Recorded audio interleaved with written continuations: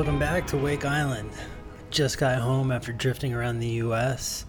Last night was the first time sleeping in my own bed in over a month, and I feel like I'm so accustomed to driving all day that while I was trying to fall asleep last night, my body felt like it was still in motion. It's like without having a constantly moving horizon to zone in on, I couldn't focus. I couldn't sleep. And now that I'm back, I miss the momentum of knowing I could be someplace else tomorrow. That said, it was very weird to be away for that long and not have the usual postcard memories associated with travel. Most of what I remember is the time spent driving, eating, and sleeping inside a car. So many restaurants and hotels were closed. So many people just weren't able to hang out. And there was, of course, the potential of myself getting sick and being irresponsible and spreading it across the country. There were so many small interactions that make up a road trip that were subsumed by the pandemic and wildfires. The time away from home and friends during a lockdown has already become a very surface and interior memory. And I'm sure one day I'll look back on this road trip and think of it differently, but for the time being, I think I'm going to remember it as this haunting summer of social distance in the year of our pandemic. And today on the show, we have on Grant Maierhofer. His latest collection is called Works, and it's out now from 1111 Press. As a writer, Grant has this really uncanny ability to manipulate text into new forms and genres. His books remind me of the performative and fluid nature of language in media and technology, the way words can insulate ideas into an atmosphere or be deconstructed into a new context. I think this quote from Brian Evanson sums it up perfectly. Maierhofer is a relentless experimenter, someone who understands both genre and experiment sufficiently to torque the sorts of stories we think we know into truly unsettling and alarming places where by the end of them, our skin is buzzing and we're not sure what has happened to us.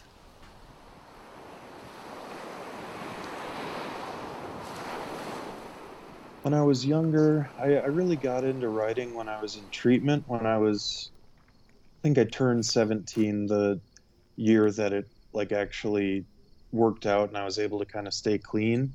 That's so young.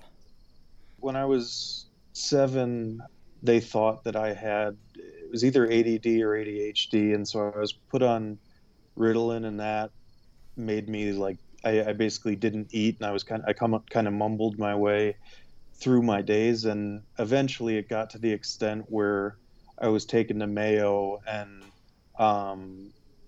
I spent only one night hospitalized there, but then did outpatient for a month, and I think ADHD was the thing they finally settled on. But I'm only saying this stuff because it kind of fed into once I found drugs and drinking as something that could sort of change my thinking, I became fixated on kind of only that. And I think I started to kind of use drugs when I was 11. And What was your drug? I started with drinking, but I would kind of take anything that anybody had. The stretches where I was most consistently doing stuff, it was painkillers and just a lot of drinking. And I hung around with people who were older than me, and I don't know, it got very out of control very fast. And I'm also type 1 diabetic, so drinking that much liquor and stuff started to kind of wreak havoc on my health. And so that, and I mean, the fact that I was taking, whatever prescription drugs I could find or steal at a young age, it just kind of, I don't know, it meant that I went to treatment twice, and I turned 16 in there, and then the next year turned 17, and it was clear by then that I needed to kind of clean up, or else I wasn't going to last. And I think in a way too, the hospital stuff when I was 7, it just made my mind into this problem area that as soon as I figured out that using drugs and drinking and stuff would kind of wash that out, I kind of dove into it and didn't really think about anything else for that stretch of, 5 or 6 years. Right, and it seems like you were misdiagnosed, which played a huge part in this. And I'm curious, when you were 16, 17, and already in treatment, had you discovered literature at that time? Were you reading at that moment? Is where your sensibilities started to bleed in into your psyche? Yeah, I had a friend, and he's still my friend, Sam Robertson. He's done, like, he drew or painted the cover for Works, and he gave me a copy of To a God Unknown by Steinbeck. And at that point, like, I mean, I was kind of checked out of school, and I barely went when I was supposed to, and so reading didn't do much for me, I think, until the second time I was in treatment. And I started to read that stuff, and I started to read, um, I don't know, addiction memoirs and that sort of stuff. And I think the desire to write, or kind of that whatever mindset I eventually reached, where it was like, okay, this is a thing that works for me. At first it was more about writing than it was about reading. I was reading a little bit because in recovery, you read a lot naturally, because that's just kind of part of it, figuring out how it all works. But I started to write a lot, and they had this computer in my treatment center, and would spend whatever time I could writing on that, just kind of printing out this stack of stuff. And it wasn't, I mean, it was a whole mishmash of things, but it hit me that this was something that I could pursue, because I don't really subscribe fully to any particular recovery program at this point. I'm medicated for other stuff, and do like therapy and whatnot, but I think there was even a sense back then that AA or NA wasn't like gonna be the full thing for me, and that's where writing kind of came in as, like, not just an outlet, but sort of a way of engaging with the world, I guess. Well, and I think as a way for you to clearly articulate yourself, I think if you were misdiagnosed so young, your brain feels so scrambled moving through life that you don't have like a context for or a way to gauge with reality and what you're saying and how you want it to come across. Does that kind of ring true to you as well? I think so. And it definitely started to more when I was out of there, and I did start to read things that kind of struck a chord with me, because and I think that's why I've remained focused on that. I'm not, lots of writers will kind of pursue other, like, art forms and whatnot, and I can't really do that, just because I still, both the act of writing and kind of the notion of reacting to the world or something through writing, and kind of, I don't know, existing as a writer, it did a lot for me, and I think it kind of still does, where no matter how bad things get or something like that, and back then it was this sense of, like, I mean, because I was sobering up right when most of the kids in my grade were just figuring out, like, just smoking weed and whatnot. And so it was really alienating, and so reading and then writing as well definitely did make things more, I don't know, gave things, I guess, a kind of shape that I felt was kind of more manageable. You're not only struggling with how do you interact with your classmates and people your own age, but you're also becoming an adult. So it seems like you're entering several different realities at the same time. And it must have made you have this very extra textured and layered outlook on reality during that time. And it reminds me of something that you had written in the afterword of your book, Works, where you say, "All I want is fiction, writing that opens up the world and lets it bleed a bit." And it's weird to think that, the world right now feels as though it's bleeding out at all times. Mhm. But at the same time, it also feels very obfuscated and hidden. That must have just been such a heady mix for you to be going through at 18 years old. Does it seem like there's a through line from that moment to the kind of fiction you're writing in works?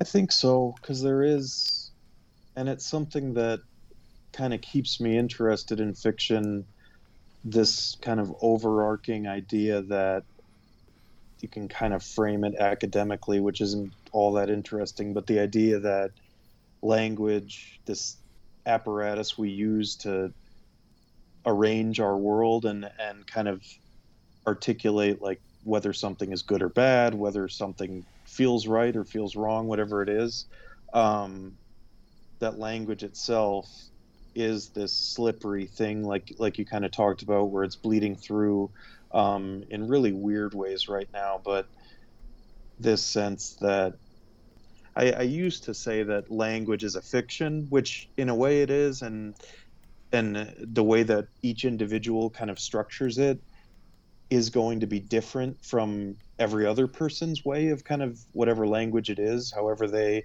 relate with the world and put it together in language. I don't know if I would say like I comparing language itself to the fiction that I do or the fiction that I respond to and am interested in working on.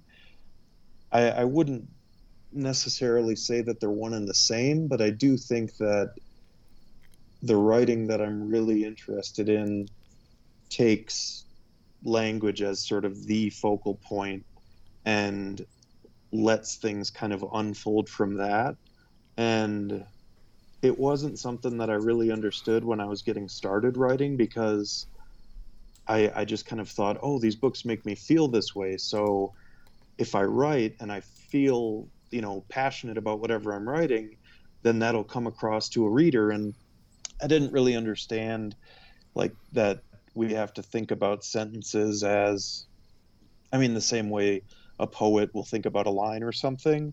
Um, but once I started to realize that the idea of like language as this thing that fiction writers and all writers engage and try to kind of make meaningful for other people is the stuff that I'm most interested in, and it's definitely connected to that initial idea of like a stabilizing feeling that you get when you're just kind of randomly typing into a document or reading something that really clicks with you or anything like that. I think this is a good entry point into your book, Works. You introduce Works as an appropriation of the title Works by Edward LaVey, and I'm curious to know more about this alignment. Are you familiar with who Edward was, and if so, can you tell the audience what his book Works is about? Yeah. So, and this is kind of connects to you as well, because he was, I guess his primary thing was more photography.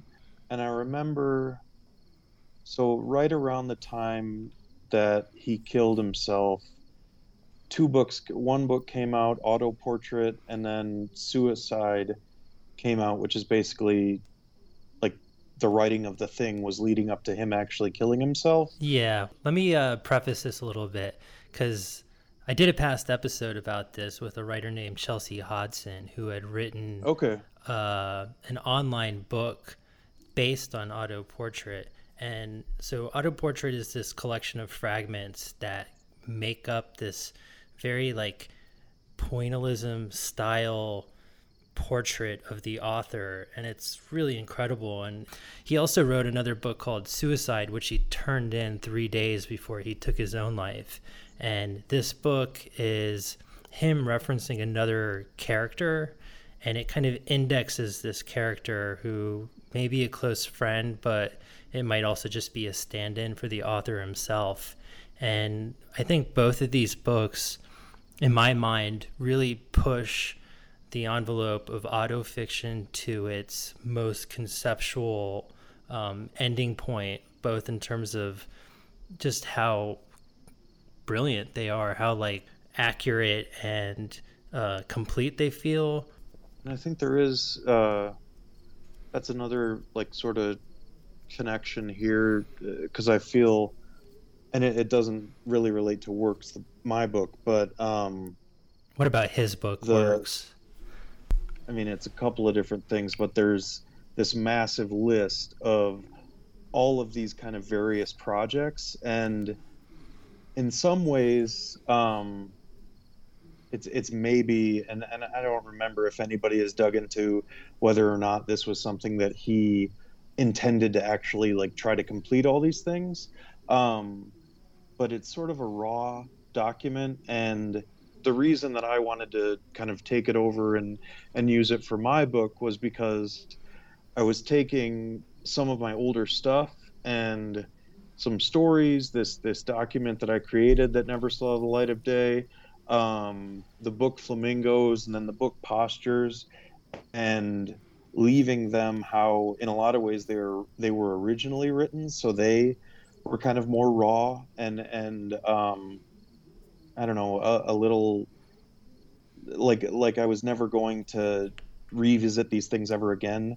So I wanted to put them out in sort of a different kind of way, I guess. And I mean that was what I was kind of taking from Leve's works. I think this idea of kind of an open document where some of these things had already been published in various forms, um, but this would be sort of a raw state for them, since I didn't want to really revisit that old stuff in like a major editorial way or anything. For fronting this project by introducing LeVay and aligning yourself with his work, kind of put all four of the book projects that are in this anthology into a different light, in the sense that I started to really see and incorporate more of your identity and narrative into the overarching structure of the entire project. And I know that that's not like the intention of it. It's not like it's purely fiction, but I started to see a much more, I guess, conclusive vision of the artist behind it.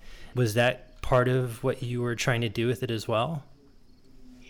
Yeah, there was all of my, and I just finished writing something that is more like directly trying to draw on the like new autofiction tradition, but there was, especially with postures, that was sort of the last thing where I really just thought, okay, I'm going to write like an autobiographical fiction, or an autobiographical novel, and use some of my own experience and some not, and try to do it in this way where I was interested in sentences and kind of the effect that it could have on a reader. But it was going to be the last thing where I was mapping it out according to kind of my own experience. And once I realized that that was out of print and could be made newly available, there was this desire to kind of have it represent different points at which I've kind of approached a project in hopefully a different way. Because I mean, Postures is fairly typical autobiographical graphical fiction. Flamingos represented like the first time that I was trying to really like break things up and see if I could put it back together in any sort of interesting way. The user's manual was something, kind of the first like test I ever did with like editing a project through cutting it up and translating it back and sort of making these automated changes to it. And then in some ways, the stories all represent uh, like tendrils kind of collecting or connecting the entire thing.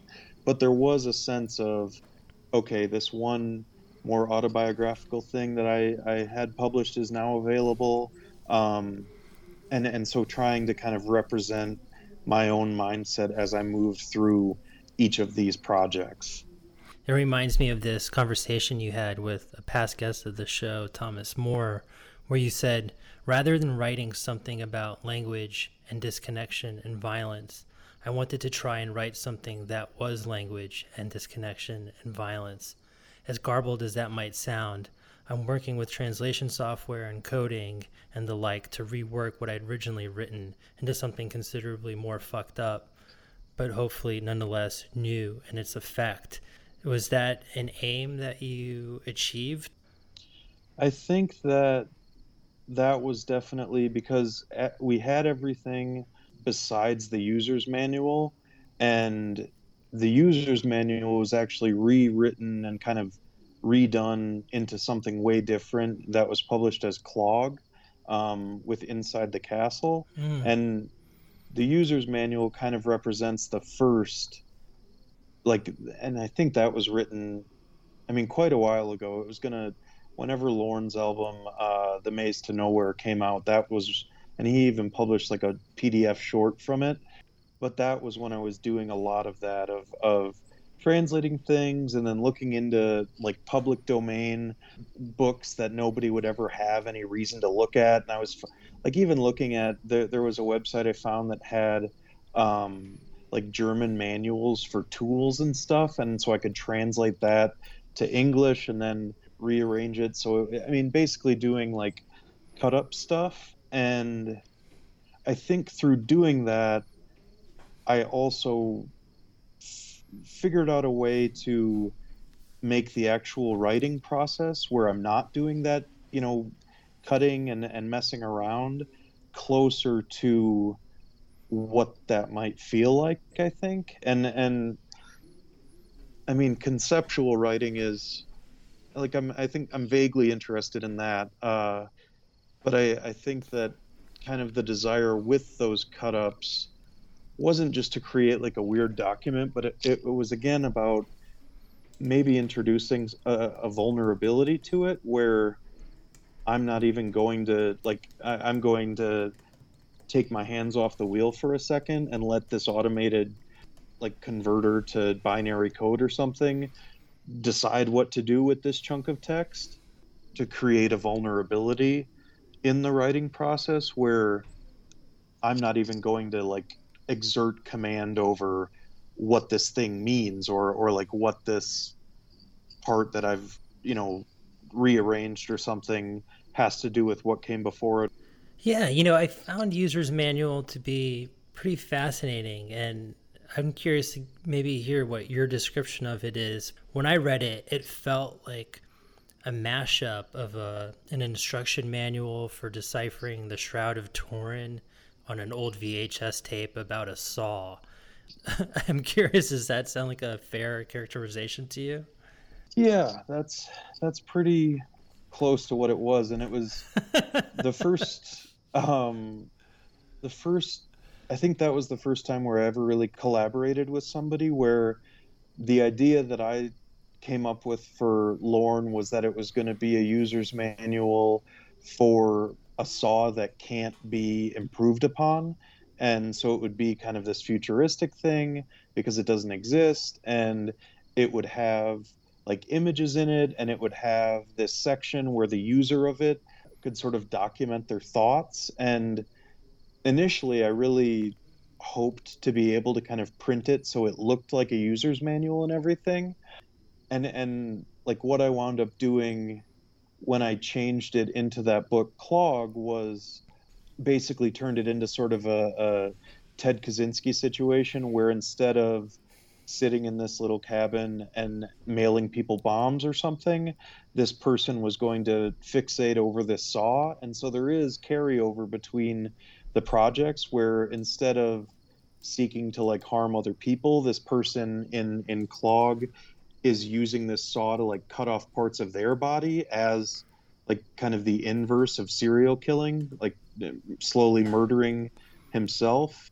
And so that, yeah, it started as something where I was trying to write a user's manual and incorporate like VHS stuff.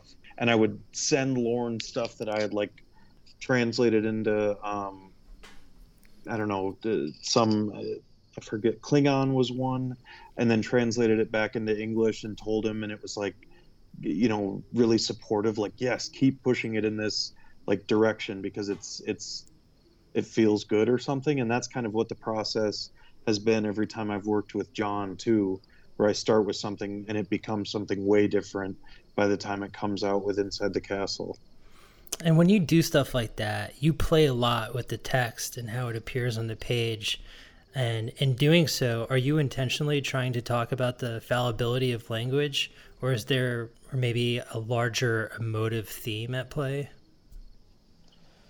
I do, like, just in terms of reading, was always kind of drawn to that sort of stuff like Teresa Hakyung Cha's Dictate, or I mean, there are other, like, I guess the most popular example would be like Lincoln in the Bardo, where George Saunders sort of messes with how things look.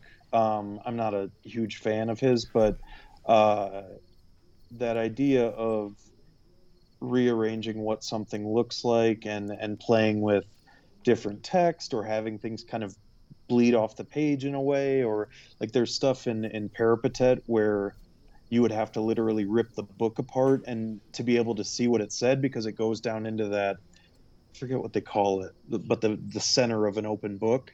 The gutter. Yeah, but definitely trying to engage stuff that I've responded to as a reader that disrupted. Okay, this is gonna be a large block paragraph that opens it. Here's some dialogue, that kind of stuff. I think that the onus is kind of on writers, whether it's fiction or not, to start toying with like what the actual thing looks like in the end, just because of the options that are out there, I guess. And is your focus more on syntax and language or distortion and madness? I think with the user's manual, it was more like even the term distortion is something that I would think about a lot, like similar to a guitarist getting a new pedal, realizing that Google Translate, if you translate something into this language and then you translate it right back, it changes things and it alters kind of what it looks like. And so it's kind of both of those. I think that I'm also interested in more traditional fiction that is very syntax focused. I'm a big fan of kind of the Gordon Lish school and the writers that have come from that, and I think I have as much of a strong response to reading like Christine Scutt or something as I do like Blake Butler stuff, where he is using all kinds of footnotes for weird reasons, and like one page has one tiny line on it, the next page is this, 6-page paragraph or something. So I guess it's kind of engaging both of these somewhat simultaneously, but I also do think that sometimes I favor one over the other. I've heard this term used so many times, but to be honest, I'm not actually totally sure what it means. But what is the Gordon Lish School of Writing?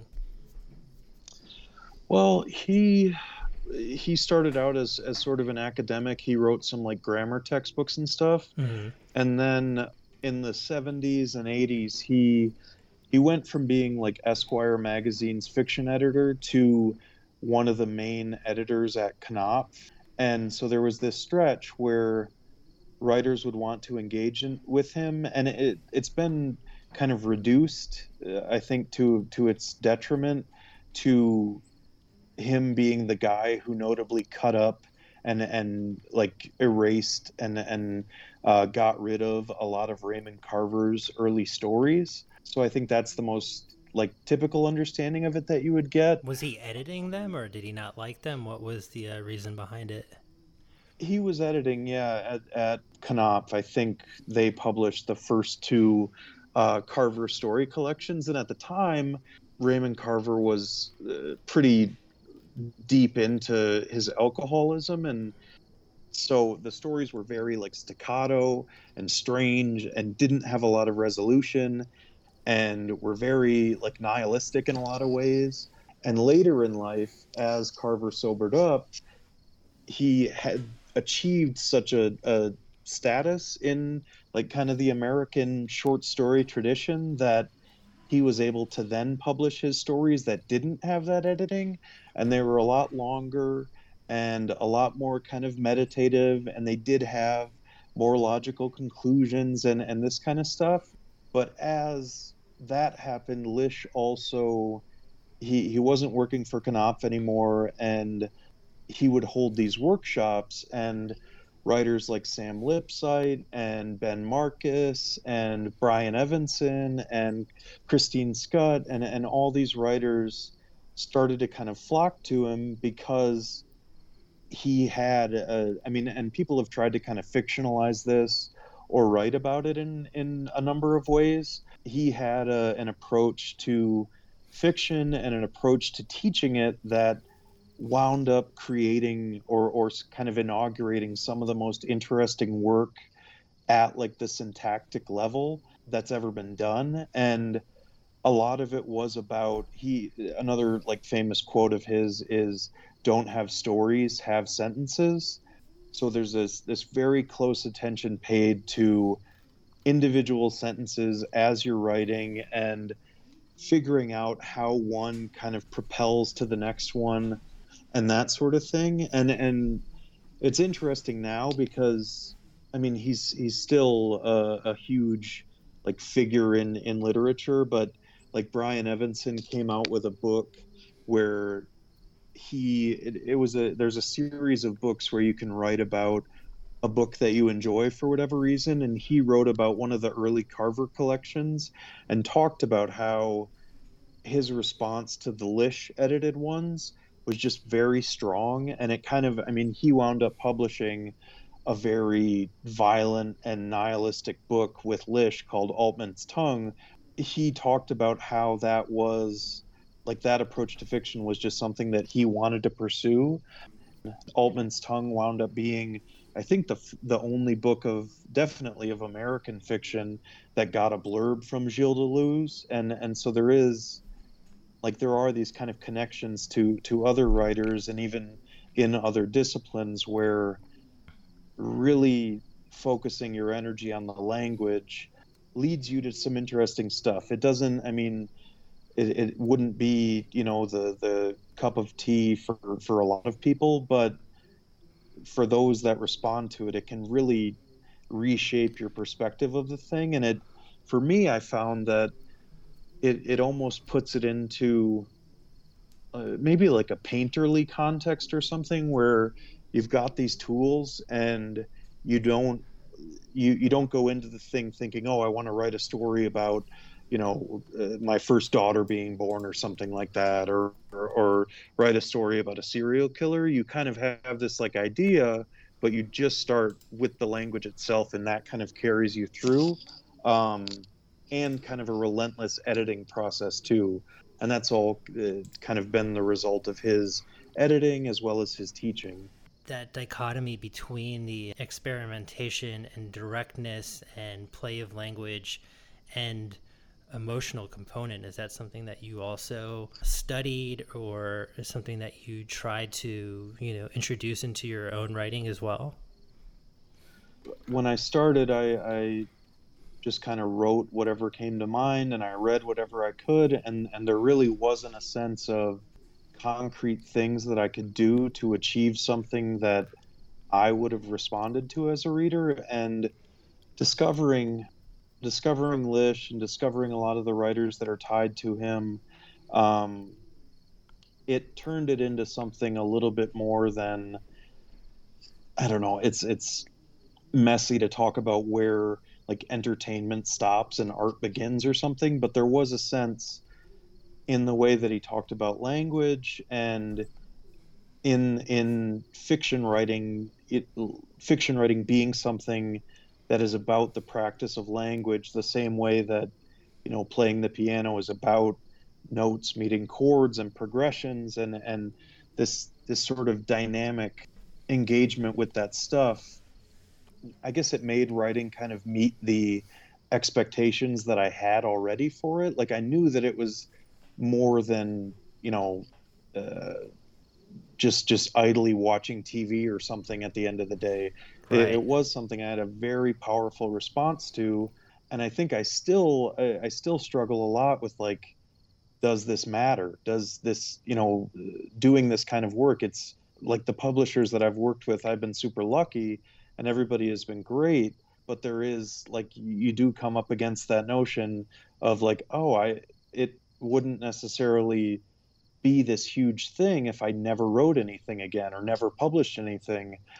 So I get caught up a lot in that still, but I do have that kind of bedrock that I think I found in writers like Lish and Sam Lipsyte, of this being something that it is like, I do think that art is engaged with entertainment and the two kind of do feed one another, but it gave me a sense of something more. And I think like that in turn connects to someone like Wittgenstein, who realized that philosophy, it's all language. Like to get across an idea, you have to get across. To another person.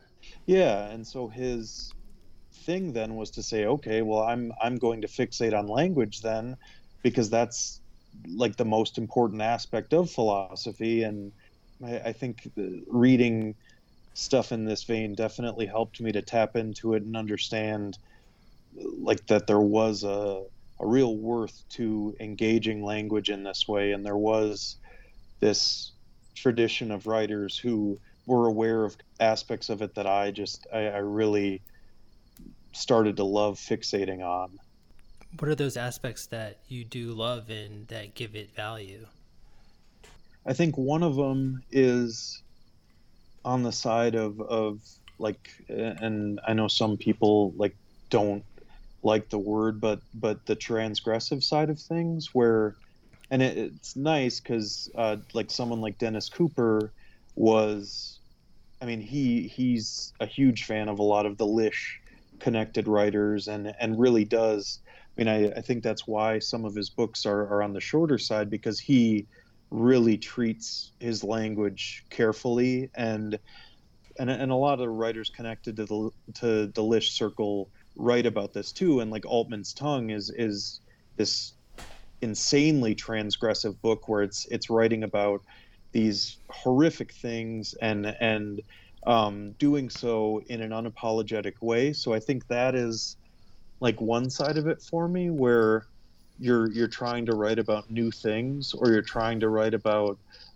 things that do push in different directions, or that look at a murderer or something in some sort of a way that feels like it hasn't been done just yet. And then on the other side, it's kind of the mechanics that you use to get to that point. So I'm drawn to subject matter. If it's more directly transgressive, it features all kinds of fucked up sex or murder or whatever it is. I feel that just because reading Dennis Cooper and reading Desaad was a very eye-opening experience for me, and it didn't feel like, I mean, I had like seen fucked up movies and stuff, and I was just to say, it's just totally different when you read their books. Like the atmosphere and tone of it is just so much more immersive than a film, which I think is a much more yeah, passive experience. yeah, and there's kind of I mean, I definitely had this experience reading Desaad where you feel kind of opened up, and there's like a cold that comes with it, I think, where some of his stuff is just so relentless, and it might not even be long sections about sex. It might be him talking about the natural world or God or abortion or prison.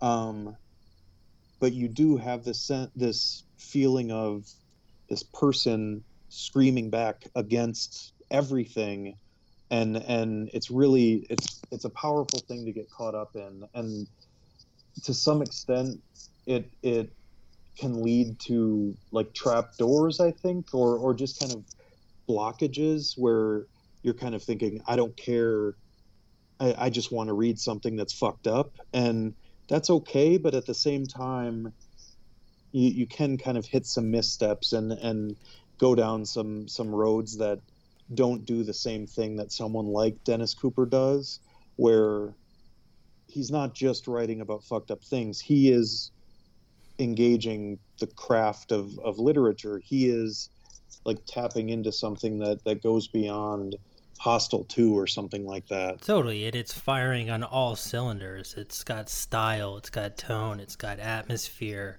It transgresses all notions of sexuality and norms in this way that's very like elegant and clean.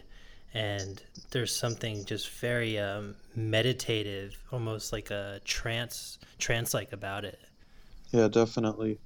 And you know what's so fascinating to me about your books is that, you know, at least the stuff that I've seen that you've put out with John at Inside the Castle and this book that you've put out with 1111 is that you almost have to adjust yourself in terms of how you approach it. And I think a lot of your work reminds me of going to a gallery or the experience of going to a gallery or a museum where you're given a bit of context that you're supposed to read before moving from piece to piece. And in your mind, you're reapplying that context to each piece of work within the series. And it's that approach and setting which becomes part of the tone and atmosphere you're immersed inside of.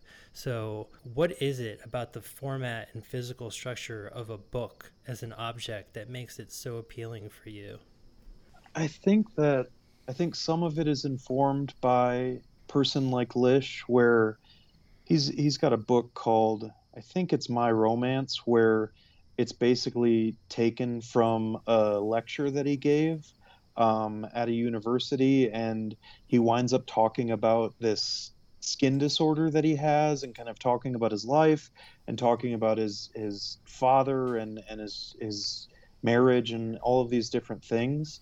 And eventually, when it was put out, it was sort of framed as fiction. And so I am really interested in the ways that writers can be performers, and the book can be a performative space. There is, I forget what it's from, but Wittgenstein talks about how like a truly great book of philosophy might make you want to throw the book across the room as you're reading through it. And I do like I have had a very tactile response to the writers that I've really loved. And I don't know, there's like a safety in the structure of a book where having one on you is kind of a nice feeling. And getting to kind of slip away into it throughout your day is this kind of affirming thing. And I think that part of it is responding to that aspect of it, just like the physical presence of a book. And then it also had to do with the subject matter, but just as much as I've responded to like excellent fiction writers, I'm also a big fan of writers that wind up creating texts or creating books as part of like a performance art practice. Or I'm a big fan of Vito Acconci, who did a lot of stuff with text and experimented almost like in a kind of Stein repetition way. I'm a big fan of books that are kind of written by people who aren't necessarily writers in the first place. And I think that's kind of informed it for me too.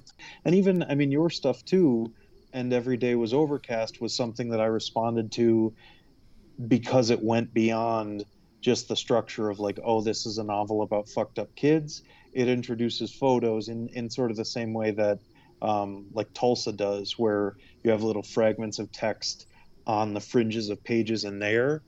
And so I think it's a useful thing. And I mean, the book itself is it offers an experience that other art forms can't really touch. And I always sort of stop listening when people start to think, oh, like, is TV the new novel or something like that? Because I Mm-hmm. really like I watch a lot of TV, as I think everybody kind of does these days.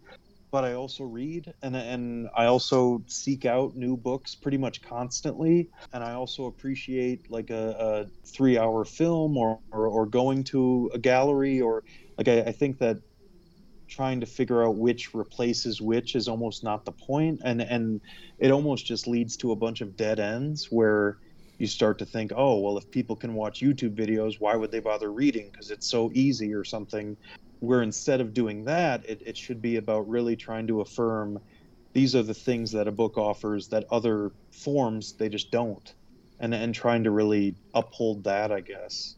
No, that's very eloquently put. I think people really fail to remember just how immersive and like deep you can get into with a book. And there is something to be said about how incredibly seductive the object is. And your styles are so varied and experimental, it seems that you could easily transcend the page. Have you ever wanted to approach, or have you ever wanted to take your approach to books and move to another medium?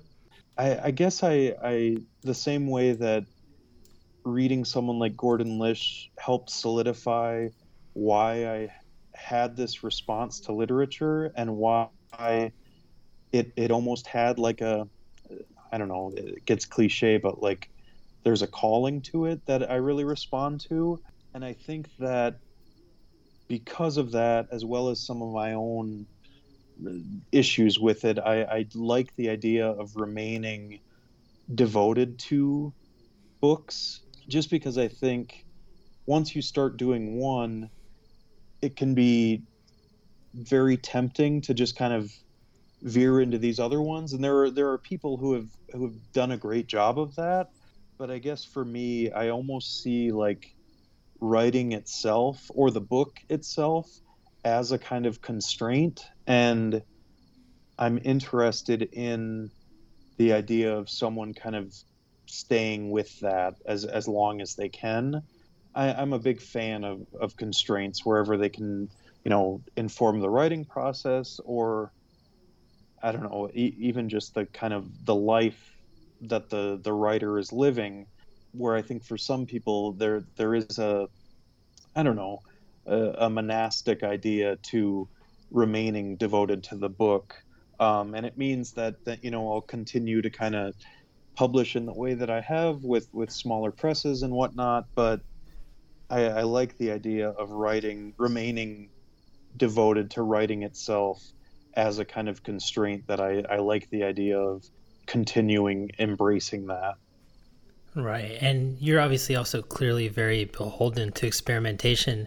Is there any conventional media that you admire that may you also draw influence from?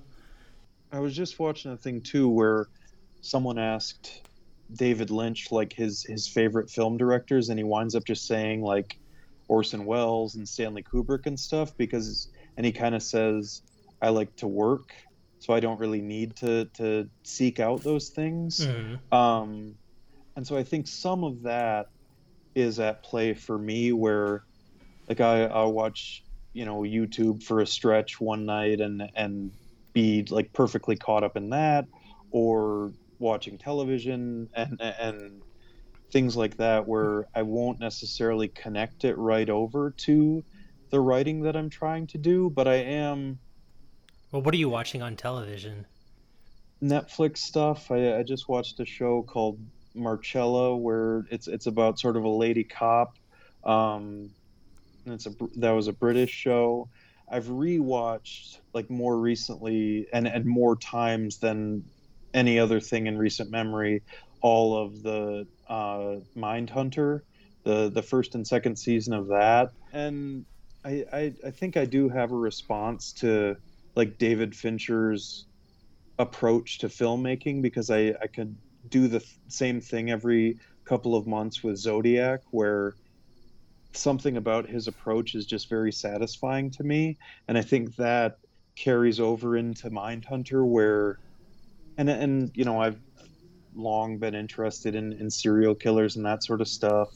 Music is kind of a big thing for me too, as something that can inform writing. And I mean, like I like Tan Lin, the writer and kind of poet, writes in a vein that he calls ambient literature, and I'm interested in that as well. And that's sort of come up with the Inside the Castle projects that I've done, where figuring out like the same way that I mean, whoever it is can create like a wash of sound that you can sort of forget that it's there almost. Trying to write in a way that it's informed by that. A big fan of like photography too, Gregory Crewdson stuff, and then Jeff Mermelstein. His just kind of weird pictures of everyday life. I like to look at photography as like an extension of writing because it kind of distills these weird little moments from life. As we continue to go through this pandemic, I feel like my relationship to watching television has changed. Maybe it's in part because I haven't gone to the movies for so long, and maybe it's also partly because I've seen everything I thought I wanted to see, and so much just content is kind of being put out there. I've started to really like digress in terms of what I like watching, in terms I just started watching like fucking reality TV shows like 90 Day Fiance and actually starting to enjoy it. But when I think back to February and March, when at least where I'm living was like heavily quarantined, and you couldn't go outside past a certain time, and it was really getting strange. I definitely have like this very like warm fuzzy memory. It almost feels like snow day or something like that. And some of the stuff that I watched during that time really has this strange like lingering impact on me. And I think, as with a lot of people, maybe Tiger King was that thing. But I saw a show called Tales from the Loop on Amazon Prime, and it was my favorite thing that I saw during the quarantine. That I'm surprised because like I thought it was brilliant, but so few people saw it, and the people I know that did see it really didn't like it.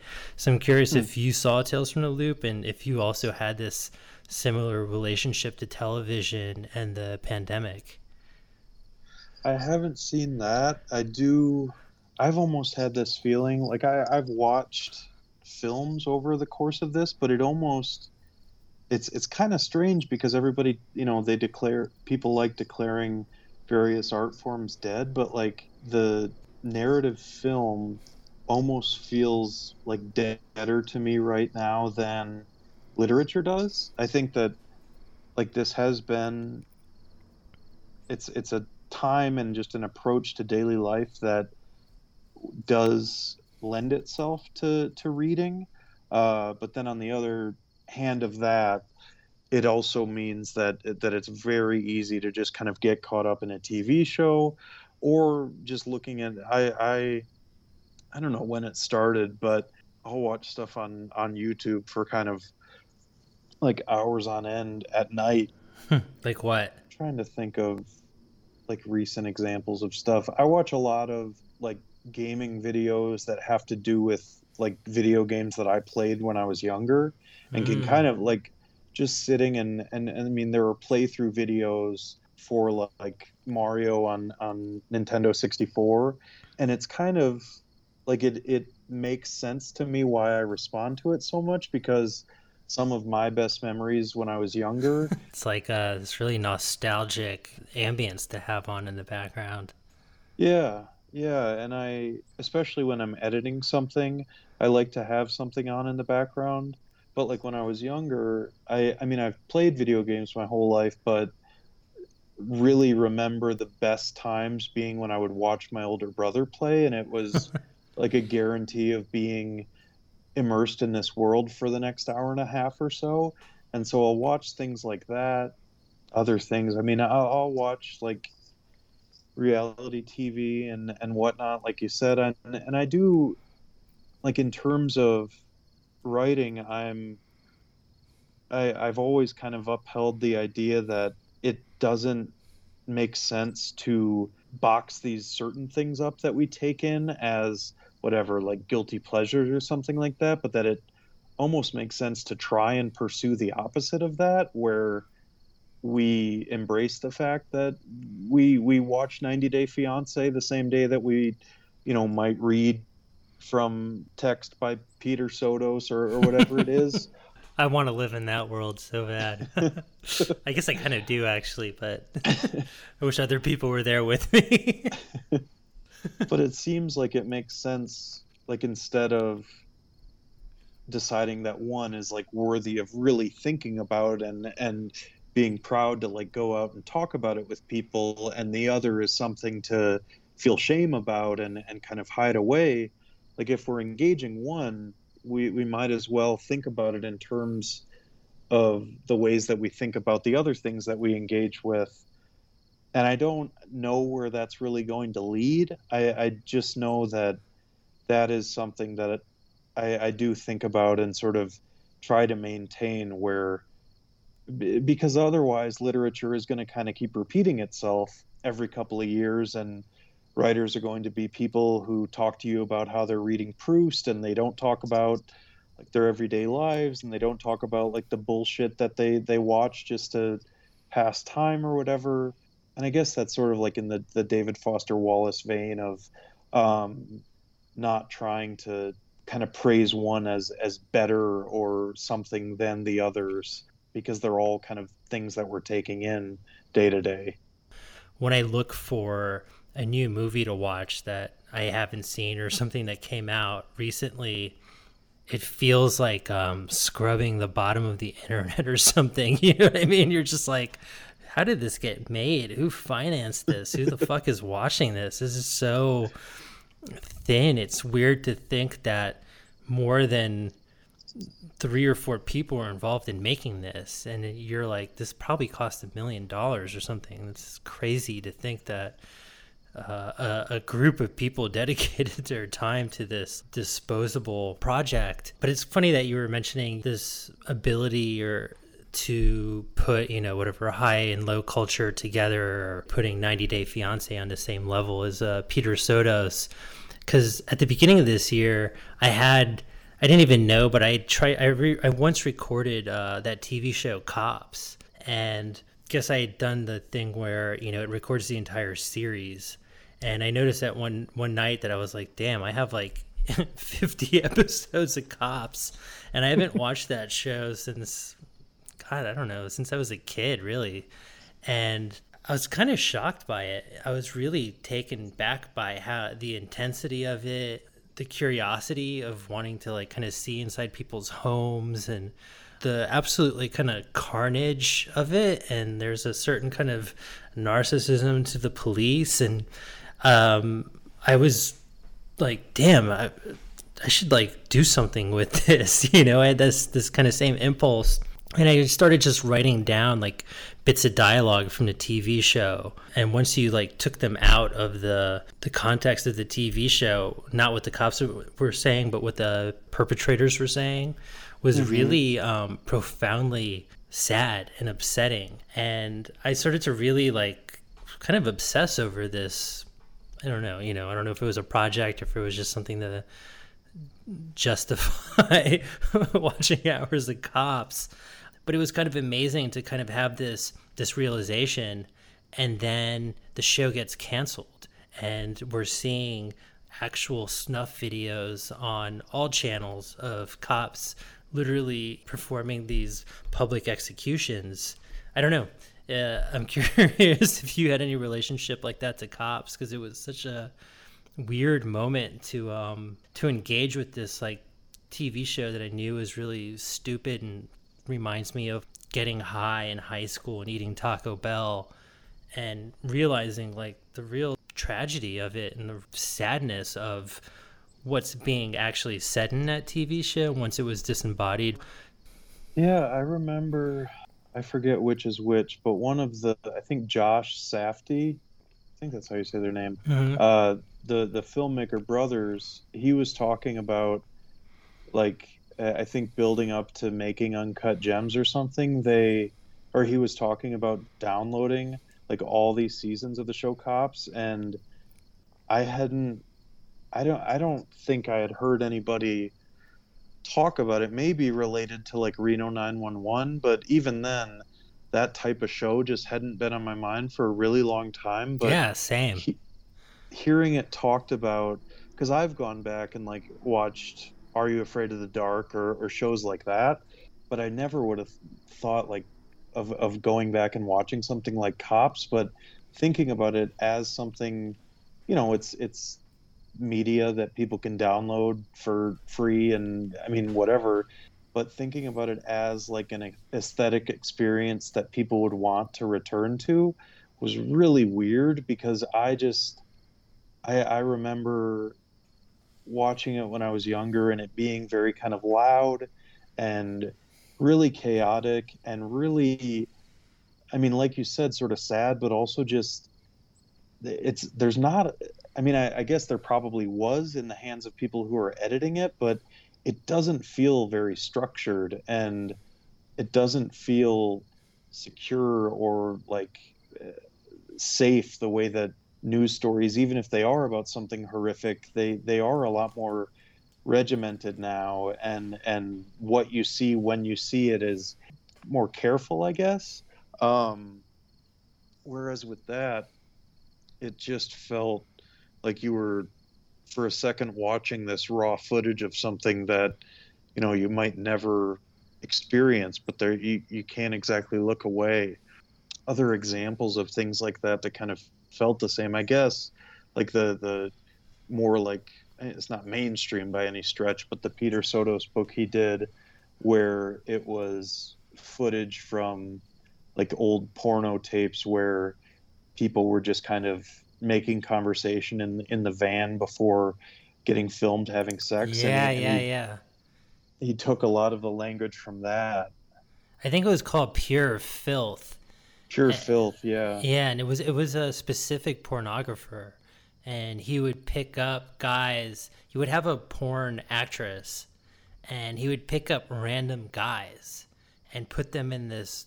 I don't know. I don't remember if it was a van or a car, but whatever. He would have them just sitting there with this girl, and he would kind of ask them questions like, "Do you think she's hot? You want to fuck her?" Like just these kind of questions. And he would film actual porns with these dudes that were literally off the side of the road, and that's what the book is based on. And it's funny that you bring that up. That's exactly when I started writing down a dialogue from Cops. It was it was pretty much exactly that project that it made me think of. Yeah, I can imagine that because I can't think of any TV show then or now that kind of that feels similar to that. Not at all. I mean, you brought up the word chaotic. When you watch like the first like 5 episodes from the 80s, it's like complete carnage. It's insane. And not to mention, this is a show on basic cable performed by public employees. Yeah, It's quite a heady cocktail. But I don't know, man. I think it's a good place to end it. sure. Well, Grant, it was a pleasure speaking with you, man. I'm really happy I finally got the chance to have some dialogue with you. Likewise. Yeah, this was great.